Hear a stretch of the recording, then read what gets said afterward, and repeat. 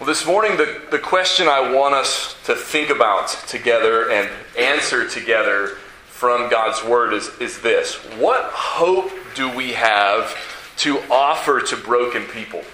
We've been thinking about what the Bible says about what it means to be human. There's so much confusion in our culture about what it means to be a human being, what it means to be a person. And so we've looked at what the Bible says about the fact that we've been created by God. We've been made in His image. He made us male and female. He made us with bodies and souls, and all of that is good. And we've also looked at the fact that we are fallen. We are sinful. We have been affected by Adam and Eve's sin, by our own sin. And all of us are broken. And we all people live with that sense of there's something good about the way God has made us and the way God has made the world. And there's something broken about the way the world is and about the way that we are right now. But not everybody knows the reason for all of that. Not everybody believes what the Bible says about the fact that we've been made by God in His image, but that we've also been broken by sin. And so people try to deal with that brokenness in all kinds of ways that don't actually help. Remember what Adam and Eve did, right? When they first sinned and they first became aware of their own guilt and shame, what did they do? They sewed fig leaves together, right? And tried to hide their shame, hide their nakedness. That, of course, didn't help them, didn't work. But people are still trying to do the same kinds of things today. They're still trying to come up with their own remedies for the brokenness and the shame even that they are feeling and experiencing. So what I want you to think about this morning is what we have to offer, what we have to say, what good news we have to give to someone who is feeling that brokenness, the brokenness in their own lives, the brokenness in the world, and yet doesn't know the real remedy for it. What can we tell them? So think for a moment about someone. Imagine someone, or maybe you know someone who would fit this description. Imagine someone who has bought into the false remedies, the fig leaves that our culture is offering to those who feel broken, feel that something is not right in the world, and maybe something is not right even in themselves. Imagine someone who, out of a deep sense of brokenness, has sought refuge in an attempt at crafting a new identity for themselves. Maybe imagine somebody who, as a result of trauma that they have experienced, has attempted to numb the pain in their lives through immorality or through the abuse of drugs or alcohol. Think about someone perhaps who has tried to feel alive, feel like they have purpose, feel like their life has meaning through anger and hatred and opposition. Maybe you don't have to imagine someone. Maybe you know someone that fits one of those descriptions. Maybe you were that someone. Maybe you're wondering right now if you still are that someone. Whatever the case, what can we offer to that person? What hope can we give them? What good news can we share with them? And my goal this morning is to explore more fully the remedy that God has provided for fallen humanity. And my hope is that as we do that, we will grow in our understanding not only of who we are and what God has done for us to restore us and what should define us, but also will help us be better equipped to minister to others, to share that good news with others, to seek to impart that hope that only God can give to those who have sought it in places that don't ultimately give a real and lasting hope. So we're going to be looking at lots of passages of Scripture this morning. You're not going to have to turn to them all and keep up with them all. But I want to start with one particular verse. This is going to be sort of our anchor this morning as we look at lots of different places. And that verse is 2 Corinthians 5:17.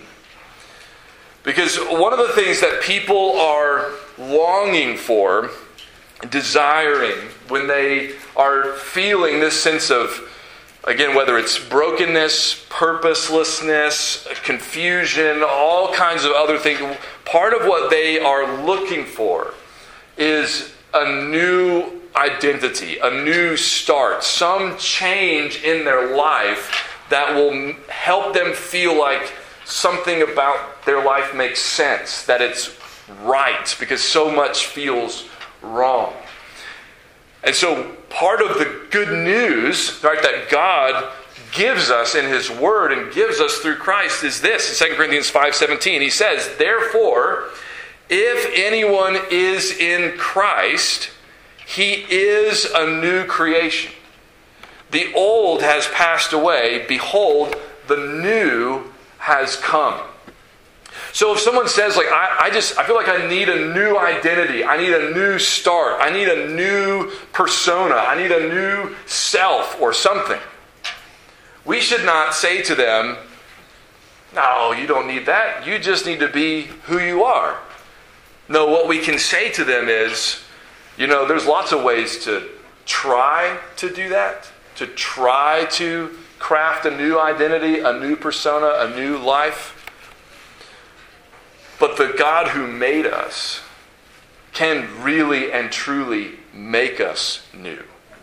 He can give you a new identity. He can make you a new person, a new creation, the Bible says. So how does He do that? How can we get that? Well, we have to start with what it took for God to save us. What God did, the plan He executed, the actions He took to save us.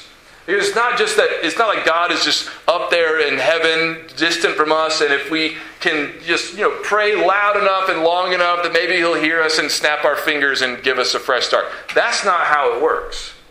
God is not distant. God is not disinterested. God made us. God loves us. And because of that, God sent His own Son into the world to save us. And in order to save us, He had to become like us.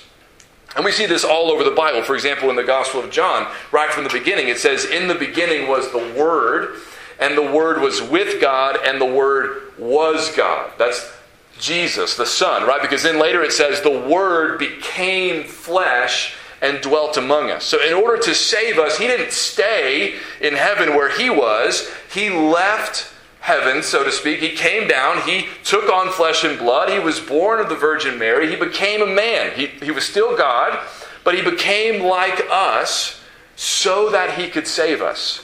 But why did He have to do that? Why go through all that?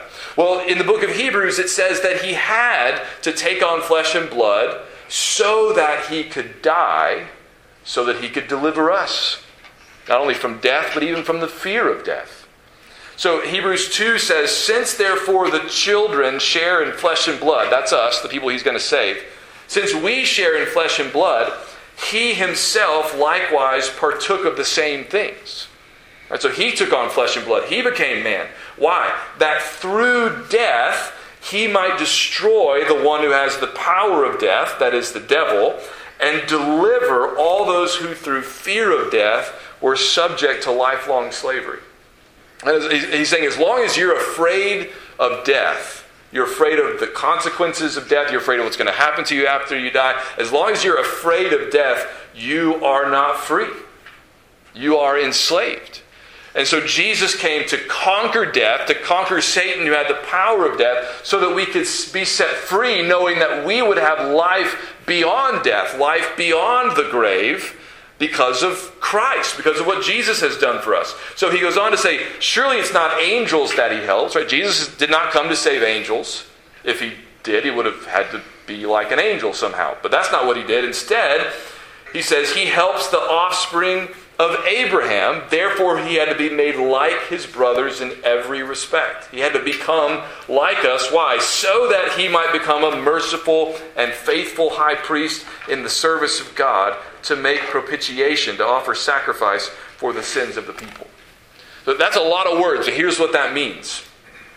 In order to save us, somebody had to die. God can't die.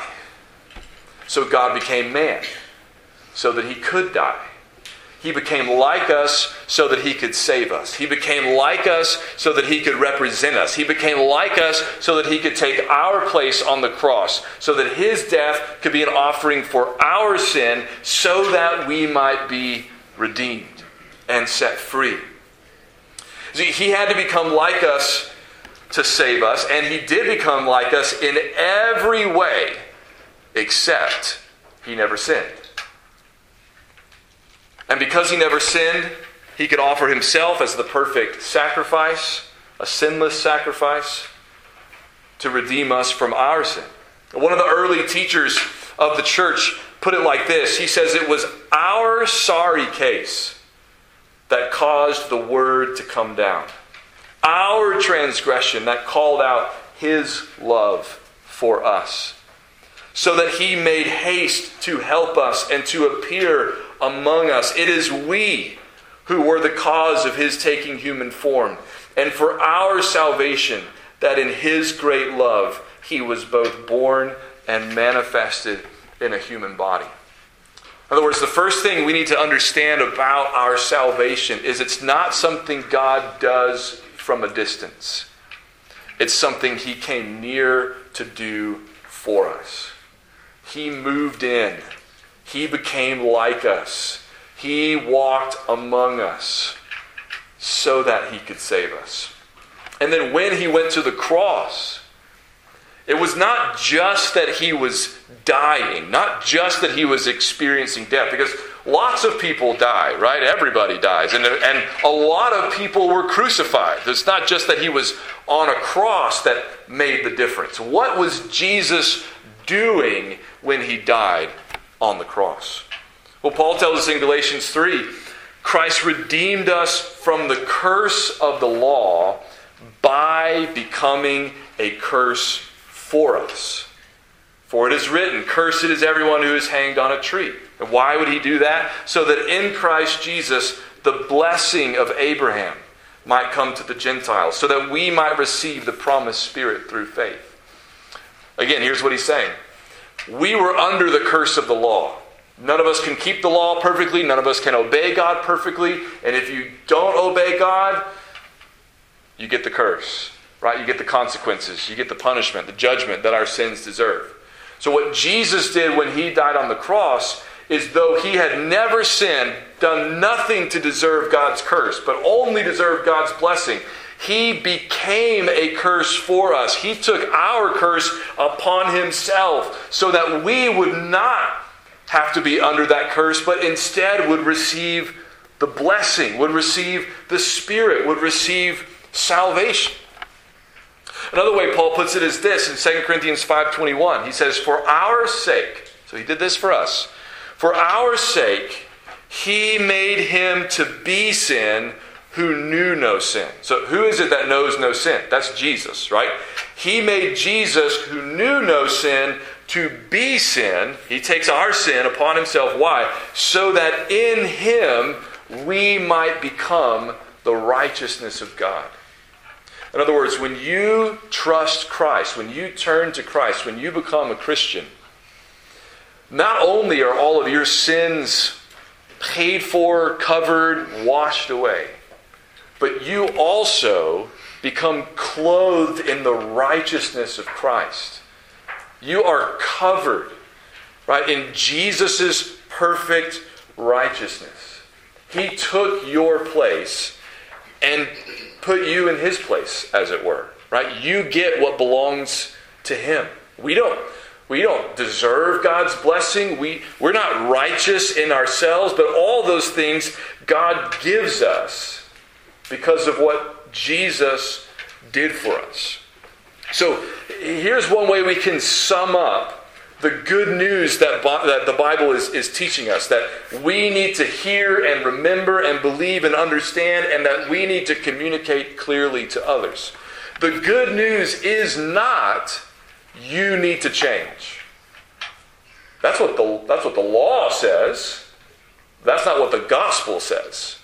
Right? We need to change, but that's not good news. Because we can't do that. We can't sew together enough fig leaves to make ourselves presentable to God. We can't. So you need to change is not good news. The good news is God can change you. God can make you new. God can make you a new creation. Give you a fresh start. God can do that, though we can't. So what is this new creation, this new self, this new reality, new life that God can give to us? How does that work? Because lots of people want that, right? Lots of people want a fresh start, a new life, a new identity, but getting it is not always easy, right? If you just think about like an illustration from normal life, right? If you said like, I want to, as far as like my health goes, like I want to turn over a new leaf, I want to be a new person, I'm going to exercise, I'm going to eat well, I'm going to do all the things that I'm supposed to do because I want a fresh start in that part of my life. Lots of people want that, right? That's great. What keeps most of us from actually doing that? To get there, it's not just that you want to be new, but who you were and what you were doing before, that has to die. And that's really hard and really painful. But that's also how new spiritual life comes about. Notice when Paul says, if anyone is in Christ, he's a new creation. The next thing he says is, the old has passed away. Behold, the new has come. It's not just that the new has come. The old also has to die. The old also has to pass away. Paul says it this way in Romans chapter 6. He's talking about, he's responding to people who are saying, hey, you know what? Grace is wonderful. Forgiveness is wonderful. And so what if, we just sin as much as we want because then we get more grace, right? Isn't that how it works? Paul says, absolutely not. You don't understand. This is how it works. He says, do you not know that all of us who have been baptized into Christ Jesus were baptized into his death? We were buried, therefore, with him by baptism into death, in order that, just as Christ was raised from the dead by the glory of the Father, we too might walk in newness of life. Yeah. So when we baptize somebody, right, we don't just like walk in the water and say, look, here they are, they're new. You got to go down in the water first to represent the fact that your old self, your old life, who you were before you met Christ, that has died. That has passed away. That is no longer who you are. That's hard, right? But then on the other side of that, we raise you up to represent the fact that now you have new life. You're a new creation. You're in Christ now. So to get to that new creation, you got to be ready for your old self to die. Right? That's why sometimes before people become Christians, they have to hit rock bottom. Not everybody, right? But sometimes people just have to hit rock bottom where they say, I'm so sick of this. I'm sick of myself. I'm sick of my life. I'm sick of this sin. I'm sick of how all this is going. I've got to have somebody rescue me. I've got to have somebody save me. Sometimes it takes just that level of desperation, right, before we're willing to cry out to God. Just like sometimes it takes a really serious diagnosis from the doctor before you're like, okay, for real, I'm going to exercise and I'm going to eat. Sometimes you really have to get a scary diagnosis before you're willing to make those changes. Right? Not everybody needs that, but some of us do. Right? And in the same way, some have to hit rock bottom before they're ready to call out to God and ask for a new life. But not everybody does. But you do have to be ready to die, for your old self to be put to death. Because even after you become a new creation, even after you become a Christian, you turn from your sin, you trust in Christ, the Bible says if you call on the name of the Lord, He'll save you. Right? But that's just the beginning. Right? He gives you a new beginning, you're a new creation, you're adopted into His family, you're loved, you're forgiven, all those good things. But now you've got to live that out. And the good news is you can live that out because now you're a new person with new desires, new power, right? Because the Spirit of God has come to dwell in you. And so the things that you tried to change in your life before and just never could get it to work or to stick, it's going to be different now. Because now you're a new person. And now God is with you. And Paul puts it like this in Ephesians 4. He's talking about how we learned Christ, what it means to be a Christian. And he says that we have to put off our old self, which belongs to your former manner of life and is corrupt through deceitful desires, and to be renewed in the spirit of your minds, and to put on the new self, created after the likeness of God in true righteousness and holiness. So in other words, here's what that means about what the Christian life really feels like. Because sometimes people will, well-meaning, they'll oversell it. Right? So if you become a Christian, all your problems are going to go away. If you become a Christian, all those temptations are just going to fade away into the background. Well, if only it were so easy, right? That's not usually how it works. Now, for some people, sometimes you'll hear people say, I used to have this temptation in my life I just couldn't get away from. When I became a Christian, it just went away. Praise God. That's awesome. Sometimes it happens that way. Not normally. Normally what happens is you just have to day after day remind yourself of who you are, what God has done for you, and choose to walk in the way that He has laid out for you. Right? You got to put off the old self because it's still there. Those temptations are still there. Those old habits and patterns, they don't just disappear overnight. But now you've got the resources, right? Now you've got the ability, the desire to live differently because now you are a new person. So you've got to put on that new self. You didn't create that. God created it for you. God made you new, but you've got to decide to continue to walk in it. Remember that you're new and live like you're new.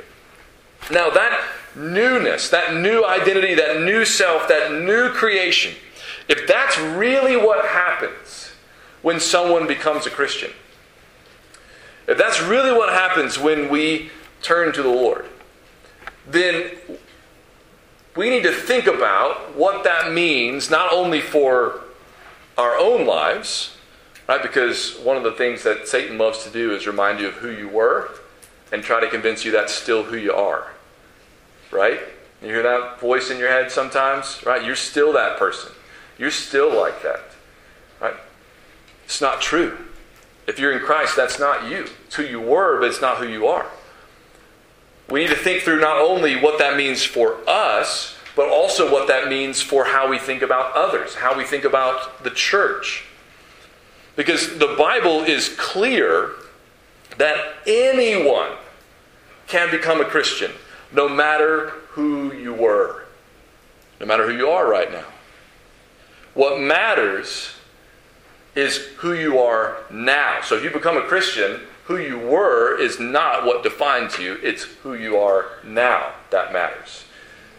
So here's what Paul says to the church in Corinth, right? So he's not writing to a group of pagans. He's writing to a church. He's writing to a group of Christians in 1 Corinthians 6, starting in verse 9. And here's what he says. He says, "Do you not know that the unrighteous will not inherit the kingdom of God? Do not be deceived. Neither the sexually immoral, nor idolaters, nor adulterers, nor men who practice homosexuality, nor thieves, nor the greedy, nor drunkards, nor revilers, nor swindlers will inherit the kingdom of God." But part of what he's doing there, I'm going to pause there for just a second. Part of what he's doing there is he's saying, look, you know that there are certain ways of living that you cannot live and expect to inherit the kingdom of God. You cannot live like that and expect everything to be fine. That's not how it works. He says that those who live those kinds of unrighteous lives will not inherit the kingdom of God. But here's what he says next, and this is so powerful. I do not want you to miss this. He says to this church, and such were some of you. Some of you guys, he says, were wrapped up in all kinds of sexual immorality. Some of you guys were greedy. Some of you guys were idol worshipers. Some of you were wrapped up in just the worst kinds of wickedness. But, he says, that's who you were. It's not who you are. So then he says, after he says, such were some of you, he says, but you were washed, you were sanctified, you were justified in the name of the Lord Jesus Christ and by the Spirit of our God. You were unclean, now you're clean. You were disqualified, now you're qualified. You were an outsider, now you're a part of the family. That's not who you are anymore, that's who you were. Now who you are is someone in Christ, indwelt by the Spirit of God. That's why I say the Bible is clear that anyone can become a Christian no matter who you were. What matters is who you are. Which means there's nobody who we can look at and say, you'd never be welcome in the body of Christ. You'd never be welcome. You've done too many horrible, terrible things, too many sinful things, too many unclean things. You're permanently disqualified. There's no such thing. There's no such thing. If we, who are Christians, are not defined by who we were, but by who we are now in Christ, that's how we need to look on anyone and everyone who has turned to Christ and become a new creation. We also can't think of them as who they were. We need to look at them as who they are. We should be ready to receive as brothers and sisters in Christ anyone who has turned from their sin to Christ, no matter what they did or who they were before they encountered Christ. That's not being soft on sin. That's being strong on forgiveness and grace and the truth of the gospel. But to do that well, we also need to understand that there is a difference between how we respond to those who profess to be Christians and join the body of Christ and those who make no such claim. And this is important because at times we get this completely backward. There are people who will say we should not talk about any of the sins that are going on inside of churches. Don't talk about that. Don't report on that. Just you're making us look bad. Let's leave all that in the dark. Well, the Bible says we have to deal with serious sin that's happening in the church. But there are many who want to just pretend like that's not there or not talk about it or not deal with it. On the other hand, there are those who want to focus on and talk about and be angry about and make a big deal about all the sinful things that are going on outside the church in the world. And those are problematic and those sins are real. But those are not our chief concern. Right? And here's why I say that. Paul says so this is earlier in 1 Corinthians in chapter 5, writing to the same group of people. And this group of people has a situation of sexual immorality going on in their church that Paul says even pagans think that's gross. Even pagans don't do that kind of stuff. But they were proud of themselves that they were welcoming this guy. And so Paul says, you completely misunderstood what you're supposed to be doing. And he says, I wrote to you in my letter, a previous letter he'd written, not to associate with sexually immoral people. Not at all meaning the sexually immoral of this world, or the greedy and swindlers or idolaters, since then you would need to go out of the world. So he says, when I said don't be fellowshipping with sexually immoral people, I wasn't talking about non-Christians. Otherwise, how would you ever have any non-Christian friends? How would you interact with anybody in the world? You'd have to go live in a monastery somewhere, right? It's not even possible. He says, instead, I am writing to you not to associate with anyone who bears the name of brother if he is guilty of sexual immorality or greed or is an idolater, reviler, drunkard, or swindler. Not even to eat with such a one. For what have I to do with judging outsiders? Is it not those inside the church whom you are to judge? God judges those outside. What sometimes we are inclined to do is the exact opposite of what Paul's saying we're supposed to do. We want to turn a blind eye to the sin that's going on in the church, and we want to throw stones at all the sin going on outside the church.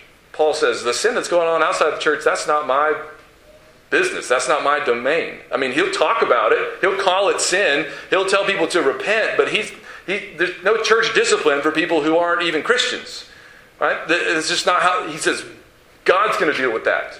Right? God will judge them. What we need to be focused on is making sure our own house is in order. Right? That the church is acting like the church. That the church is taking sin seriously inside the church. We can't do anything about the sin outside the church other than preach the gospel and invite people to repent. I mean, we can do a little bit, but we can't do a whole lot until they come to know Christ. But we can do something about what's going on inside our own doors. Because if we don't, right? Paul says, again, there's this situation going on in the church that even pagans wouldn't tolerate. What happens when the church tolerates stuff that even non-Christians know is wicked and messed up? Then they don't want anything to do with us. Why would I come listen to what you have to say? You can't even take care of stuff that we know how to take care of. We've got to be not perfect, but holy. Not sinless, but Christ-like. Willing to repent. Willing to call brothers and sisters to turn from their sin when they stray and keep straying from what God has called us to do. We don't have any authority over what's going on out in the world. But we do have a responsibility to encourage one another to keep following Christ and to call each other out when it's clear that we're not. Now, if we are new creations, right, God has gone through all of this to save us, to make us new. What is it now that defines us? If it's not who we were that defines us, but who we are that defines us, then who are we? What are we? Who is this new self? What is this new creation? Well, there are lots of things that people like to define themselves by and define others by. But there's really only one thing that defines who we are now. Paul puts it this way in Colossians 3. He says here, talking about in the church, right, here there is not Greek and Jew, circumcised and uncircumcised, barbarian, Scythian, slave, free, but Christ is all and in all. In Galatians 3 he says the same thing. There is neither Jew nor Greek, there is neither slave nor free, there is no male and female, for you are all one in Christ Jesus. All the categories that people use to divide each other and separate each other and say, you're that and I'm this, we're us and you are them and you're not one of us. Paul says all those things, they don't matter. Not that they don't matter at all, but they don't matter very much. They don't matter in the church, at least not in terms of who we are. That is, if you're a man, is it important you're a man? Sure. But is it the most important thing about you? No. If you're a woman, is it important that you're a woman? Yes. You're not going to stop being a woman because you became a Christian. But is being a woman the most important thing about you? No. If you're a Greek, you're probably pretty proud of that. The Jews probably think you ought to be ashamed of that. But guess what? If you're a Greek or a Jew who's become a Christian, whether you're a Greek or a Jew doesn't matter anymore. Not ultimately. What matters is, are you in Christ? That's the most important thing about you. Not who you are, not what you've done, not where you've been, but whose are you now? That's what matters. Because we believe that God is all-knowing, all-wise, all-good, we know that His way is always better. His plan for saving and healing and restoring broken people is better than all the Band-Aids and fig leaves we try to cover all of our brokenness up with and patch ourselves up with. His solution, His remedy is not something He encourages us to try or charges us to do. It's something He did Himself for us, becoming one of us in order to save us and set us free. He doesn't merely tell us, as so many people think what Christianity is about is us telling you what you can't do and what you need to do better. That comes later, right? That's part of living as a Christian. Things you shouldn't do, right? Things you should do differently. But the fundamental message, the starting point, is what God did for you. Because He loves you. Because He cares for you. Because He knows you couldn't save yourself. Because He wanted to save you. And once He does that, once you turn to Him, once you trust in Him, all those other things, all those other identities you tried to craft for yourself, all those other things you divided yourself from other people, or other people divided themselves from you about, all those things fade into the background, and one central fact becomes clear. You are new because you are in Christ. And being in Christ is the one thing about you that really matters, and that can never change. And it makes all the difference.